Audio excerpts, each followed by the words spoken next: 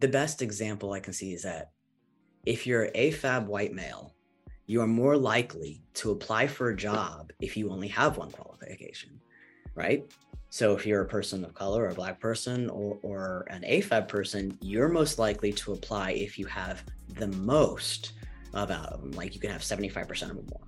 And I think that learning that, I was able to really focus on how I worded my jobs, saying, look, we want people of color, we want Black people, we want LGBTQ people, we want women to apply, even if you have one qualification. I put that everywhere, all my job listings, and you probably have to see it like 2 or 3 times, because I want to make sure it really hits people, that we're not looking for, the one perfection. Because I've looked at some of my stuff before, and if I can give you metrics on when it comes to hiring, when I put a job listing without that, before we did that, we had about a good 80% of people that were applying were like white, straight men. So it's interesting to see how it's changed just by wording in the very beginning. And I think that's part of doing the work. Welcome to the Voices of Inclusion podcast, the place where you'll hear strategic and tactical advice shared by diversity, equity, and inclusion experts. This podcast is brought to you by Matheson.io, the world's first DEI operating system. If you're looking for DEI assessments, benchmarking tools, sourcing support, training, and more, look no further. Go to Matheson.io. The link to connect with us is in the description. Let's get back to the episode. All right, Drew, so I know you as an HR people leader and content creator, but could you let our listeners know a little bit about who you are and what you do? So my name is Drew Forbes. I am the director of people and culture at Equal Pride. And for those who don't know Equal Pride, it's because they're actually the parent company of Out Magazine, The Advocate, Out Traveler, and Plus Magazine. And The Advocate's about 56 years old now, I want to say, and Out Magazine just turned 30.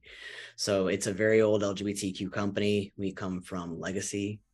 I'm extremely grateful that I'd be a part of there. I do all things HR, and then on my personal stuff, I talk about trauma, how to live past it and go through it, and how to create a healthy work culture within the entire community, because it's extremely hard to do, especially when you're a trans man in my position. So that's awesome. And I really liked one of the statements that you have in your About section on LinkedIn. I'm a force to be reckoned with regarding creativity and personality. For our creative DEI listeners, how do you access the creative aspects of your personality? I feel like you just have it innately, but what's your take? And everybody looks at me and they're like, oh, you have tattoos, you're shiny. And I'm like, yay, I know, I'm shiny, awesome. But no, when it comes to creativity, hiring people, so DE&I is extremely important. And I am the person that believes in, if you're going to talk the talk, you have to walk the walk. So another thing that our company even does, like just kind of give you a segue, is we help people, for example, like Google, Target, things of that nature, create ads and commercials even that actually represent DE&I. One of my favorite campaigns, I think, was last year with a bubbly campaign. It was like called Night Out. And it was really neat because we had local talent from like trans women, drag queens, lesbians. We had everybody of all names, shapes, and colors. And it's really important for us. So when it comes to hiring, I want to portray what we actually do. And my biggest question I always like to do, it's extremely interesting because people get amused by it. I am first and foremost, I'm like, look, we're a gay company. We're owned by gay people. Why do you want to work for us? Because I don't want you. And if they're like, oh, I'm okay with that, it's like a red flag. But it's being creative with questions. Like, we don't believe in perfection. I don't believe in perfection. I got this job. I wasn't perfect. I came from mostly a sales and marketing background. I kind of plateaued for a while because I had to get an education, and the CEO at the time did take, a big risk on me, which of course, as they can tell, it's paid off. But with that in mind, I do every aspect I can to bring in, Black people, people of color, women into our job. From my job listing postings, which is, I don't know if you've ever seen a job listing posting, or if anybody sees one, but from me, it says, I encourage you to apply. If you have one qualification, I encourage you to apply. We can make anybody grow. I really believe that. And I mean, Grammarly is my best friend. So I know that I probably had an error in my cover letter of some sort, but she still looked past it because she's like, look, you had the drive, the passion. which is good. And our new CEO says the same thing. He says the way I work for people and the way I communicate, if I find the energy, that's how I use my creative aspect, and I'll sell them to the person that we need in position. So it seems like you're just passionate about the transferable skills piece, especially when it comes to thinking about a person's whole career journey. Do you feel like it's because you identify with that, like having not necessarily having a linear path and things like that? I actually can. So to give like a personal background, I didn't start Mm-hmm. transitioning until about a few years ago. And even my partner, my amazing wife, when we first started dating, which is almost 6 years ago, actually our first date would be October 5th, 2016. So coming up on that anniversary of first date, but she told me within our first, Congrats. if I ever wanted, thank you, if I ever wanted to transition that I could. And I panicked. I was like, no, no, no, I'm the closest you'll ever get to. And I kind of struggled. And learning to accept who I was and not wanting to fit that cookie cutter mold, because I never really did. I grew up with hippies as parents. That's not an exaggeration. I grew up around drugs, alcohol. So my idea of rebellion was going into the military. I didn't last, unfortunately, too long in the military. I did hurt myself pretty early on. So I like hurt my knee and stuff. And I went home. But the things that it taught me was that if I wanted to be good at anything, I had to push for it. And even though I tried different avenues, I mean, I probably had 15 different career jobs to figure out what I wanted. When I finally found it, I dove head first. And seeing that I went through something like that as a person who is, very different and who's gone through a lot. I'm also autistic, so, and ADHD. So with having the neurodivergency, the trans stuff, and, it's just, I I don't know. I guess it's, if I can do it, I know other people can. They just need someone to believe in them. And that's what I'm here for, to believe in that person. The best example is I met two amazing human beings in an interview that unfortunately didn't fit that role, but because I absolutely positively loved them so much, and so did the interview, so did some of the supervisors, we actually eventually found ways to bring them on into the company in a different aspect that we thought that they could grow better in, and they actually are. They're succeeding better in that aspect. So that's kind of what we strive for, or at least I personally strive for. That's amazing. One of my friends, he actually is a leader at multiple organizations, and I said, "Hey, man, what is the key to growth at an organization?" And he said, "It's communication skills." Do you believe that? And if so, how long do you feel like it takes for a person to kind of get ramped up in an organization and really start to develop their voice? I'm going to be completely blunt. This company that I came into before, because we did get bought out to be under queer ownership in the last few months again, but they had a very bad HR person before me. And it took them, I want to say, a long time to recover and to be willing to have somebody in that position again. So when I came in, I knew I was going to have to work with everybody very tentatively and just let them listen and hear what my goals are and then show them. And so once I did that, I think it took, I want to say, almost a year for people to trust me, like completely trust me. But I've also, when I say I'm going to do something, I do it. I think so. When communication also comes with accountability, I know that people always believe, like, like, oh, well, knowledge is power. Well, knowledge is not power. What power is actively using it. So it's the activations. So when you're communicating and you're saying, hey, I'm going to do this, and you have that knowledge, and then you do it because you actually power, people are going to trust you. So I think now minimum is a year. And I can see that some of the people in our company have grown so much within the last year, just from listening, communicating. Our sales team has gone above and beyond. Actually, I think we're now one of the highest LGBTQ resonating companies out there in the world, because we just listen and grow and help one another. So yes, communication is best, and I keep weeding it out. I mean, it sounds ridiculous. I know, like, I tell people, look, I was like, let's not curse here. And they're like, wait, what? And I'm like, I know it sounds weird, but I promise you, we want to create a safe place, and you can do stuff like that on your spare time, but let's keep it very professional and concise. I also hate the term family, because I feel like families are dysfunctional and teams are growth. So I also use different terminologies with that. So that's part of my communication. And it's cool to see hear your thought process on how you review other people's talent too, because I think that's important. That's awesome. While you were developing your book, what was one of the most eye-opening moments while you were writing Slamming Bricks, and why?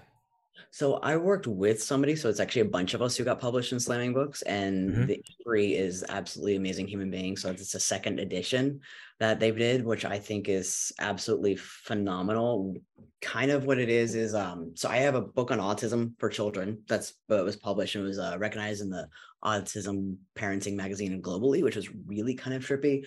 Slamming Brooks was really raw and hard for me to even want to be in. So when I actually wrote to Avery and I was like, okay, like, and Avery's only selecting certain people to be in the book with them, it's kind of like I'm nervous because I'm talking about something that's nobody's ever talked about. And it's about like queer anthology. So what you can see is a lot of trans women are a lot more open and a lot more honest about their journeys and what they go through. And they tend to be more expressive with art and expressive with things, and a lot of trans men don't. And there's many reasons for that. Some trans men want to be stealth, which is, they want to just be identified as male and they don't want to talk about it in their transition ever. So that's all they have. And then you have people like me who want to talk about it because I didn't know why people like me existed, and I feel like representation matters. So I wrote a poem called He, Him, and it's a very interesting, long slam poetry, and it was really intense, and I worked on it for a while. And once I sent it over, I was surprised to find out that I was actually going to be the first one into the poems that was accepted. And I've been hearing a lot of really good feedback about it. Actually, the book is coming in today. My wife ordered a copy of it, so it's coming in today. And I get to work with a lot of other people. So we have, other LGBTQ people, we have bisexual women, we have bisexual men, we have, trans women, all the people like that. So I talked about the erasure that everybody's scared of. So right now, there's a lot of issues with women's rights. And then people think it's solely women's rights, but it's not, because lack of a better term, I am male. It's just really what it is. And I have genetic markers that prove it, but I also could still technically get pregnant by an assault. So it's also so we call it more of an AFAB issue. But one thing I've been seeing is people are really nervous about trans men because they feel like they're erasing people. So part of that journey in my anthology is talking about how there is no erasure of something we never were, and how we try to be exactly who we are, how we fight for everything. Like I fought to be topless. I spent over $10,000 on top surgery. I had to pay for it out of pocket. I saved up the money up front. It's being open and honest about everything. And I'm even, and like, even for saying today, I talk about how I'm a force to be reckoned with creatively. I paint, I sculpt, I draw, I do things of that nature. And I decided to even put more trans things in my work. And because of slamming bricks with Avery and Rihanna and all these other amazing people I'm with, I feel like it's given me more courage to put more trans artwork out there, which is extremely nerve-wracking, but I'm still doing it. I'm trying my best to make sure I'm open and honest about it. So what's your creative process like? Are you like, hey, I need to burn the sage before I start writing? Like, what's your Gosh. So I'm gonna be honest. First and foremost, it's Adderall. I'm very much ADD. It took me, so I was first diagnosed when I was 9, and I was in denial for over 20 years. I think it had to do with the fact that they put me on Ritalin when I was a kid, and I got really sick. And that was really hard for my father because he was a single father, because unfortunately, like I said, I grew up with trauma. So my mother passed when I was really young due to a domestic violence situation with her boyfriend. So I was solely raised by my dad. And he was very ADD too. So watching him and his creative process kind of started mine. And it's very similar. As much as I don't get along with my father, I don't speak to my dad. I'm actually pretty much estranged for the most part from my father. But he had a very similar process. It's when you start feeling it, you start just doing it kind of a situation. But he would try to make sure if he had an idea, he wrote it down. So I started doing that again, because for a while there I wasn't. And I think it's called Evernote. I actually absolutely love that because it's on my computer, it's on my phone. I can do audio, visual. An example I can give you. So I'm very visual. I can create, I know a lot of people can't see what I'm about to show you, but I can describe it. So this is a human head and bust, that first attempt of creating a human head and bust out of clay. And I learned it from doing a visual video, because taking the time and understanding it, because I know it takes about 10,000 hours to master anything. So you got to actually practice. Mm-hmm. But I'm very visually stimulated. I wrote an amazing story by seeing this gentleman sitting down and actually talking to a homeless vet. Like, that just moved me. So I took this picture of the situation and then I wrote it. But I have to sit down when I feel it. And then I put my headphones on and there's no music, no nothing. I have officially trained myself that when I have my headphones on, I can zone into the work. But if I don't have my medication, unfortunately, I don't believe that everybody needs medication, but unfortunately I do, then it's a little harder for me to focus. But I find if I just take out the most of distractions as much as possible and put something on that I'm comfortable with, like Buffy or Charmed or X-Files, I can listen to that while doing my artwork and it will never distract me. I mean, that's how I got through college, honestly, because I was a late bloomer student. I graduated last year with my bachelor's. And most of the time I got through my homework by doing the same thing, like Buffy, X-Files, Bones, Charmed in the background. That's awesome. I love that process because I know everybody has their own. That's beautiful. When it comes to DEI, I think a lot of our work is around systems and changing the systems. Is there a challenge that you've seen come up throughout your career in terms of that, and what solutions have you tried to develop in order to combat that? So there was a time before me where Equal Pride, I think, was before that was known as Pride Media or Here Media, and they used to have a hashtag called Out So White. So if anybody actually knows the history of Out and Advocate, was very much a white magazine, and you have to kind of combat that. And I know that the CEO that I was hired under, Diane Anderson Minshaw, she's a woman who is also married to a trans man. So it was kind of interesting. So anytime I had, like, in the beginning of my transition, if I upset my wife, I'd be like, Diane, what did I do? And then she's like, well, this is what you did. This is what she's experienced. It's that kind of help. But she was very big on actually doing the diversity work. And that's one of the reasons why she wanted to hire me, because I watched a lot of companies. So it's called, what I told you, they talk the talk, but they don't walk the walk.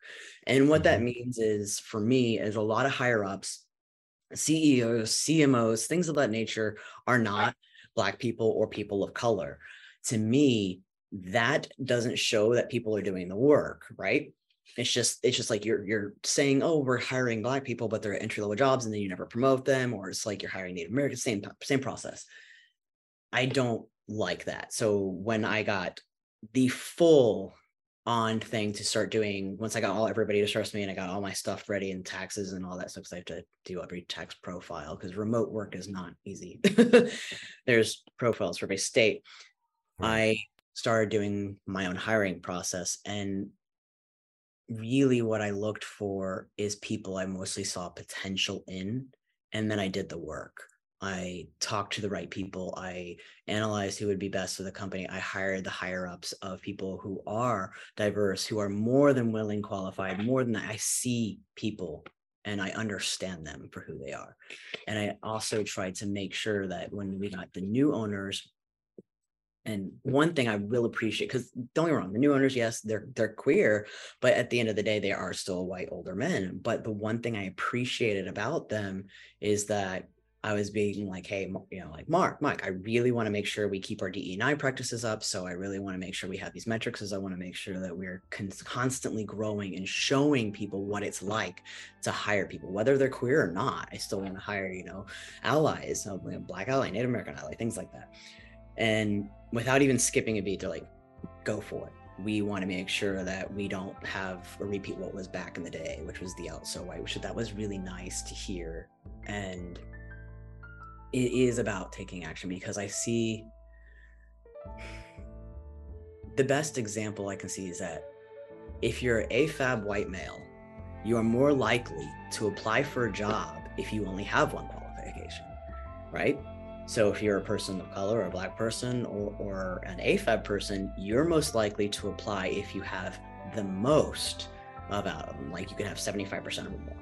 And I think that learning that, I was able to really focus on how I worded my jobs, saying, look, we want people of color, we want Black people, we want LGBTQ people, we want women to apply, even if you have one qualification. I put that everywhere, all my job listings, and you probably have to see it like 2 or 3 times, because I want to make sure it really hits people, that we're not looking for, the one perfection. Because I've looked at some of my stuff before, and if I can give you metrics on when it comes to hiring, when I put a job listing without that, before we did that, we had about a good 80% of people that were applying were like white, straight men.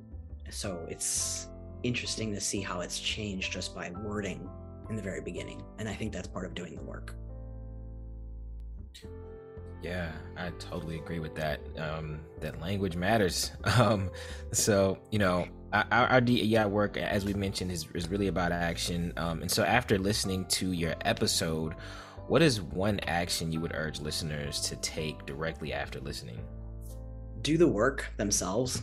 Honestly, I'm very white passing. We know there's Hispanic in my family. I was raised by a white man. I was raised with a white family. I don't understand what you go through in life. I don't understand what some of my employees go through in a life. But instead of asking them to tell me, I'm going to do the work.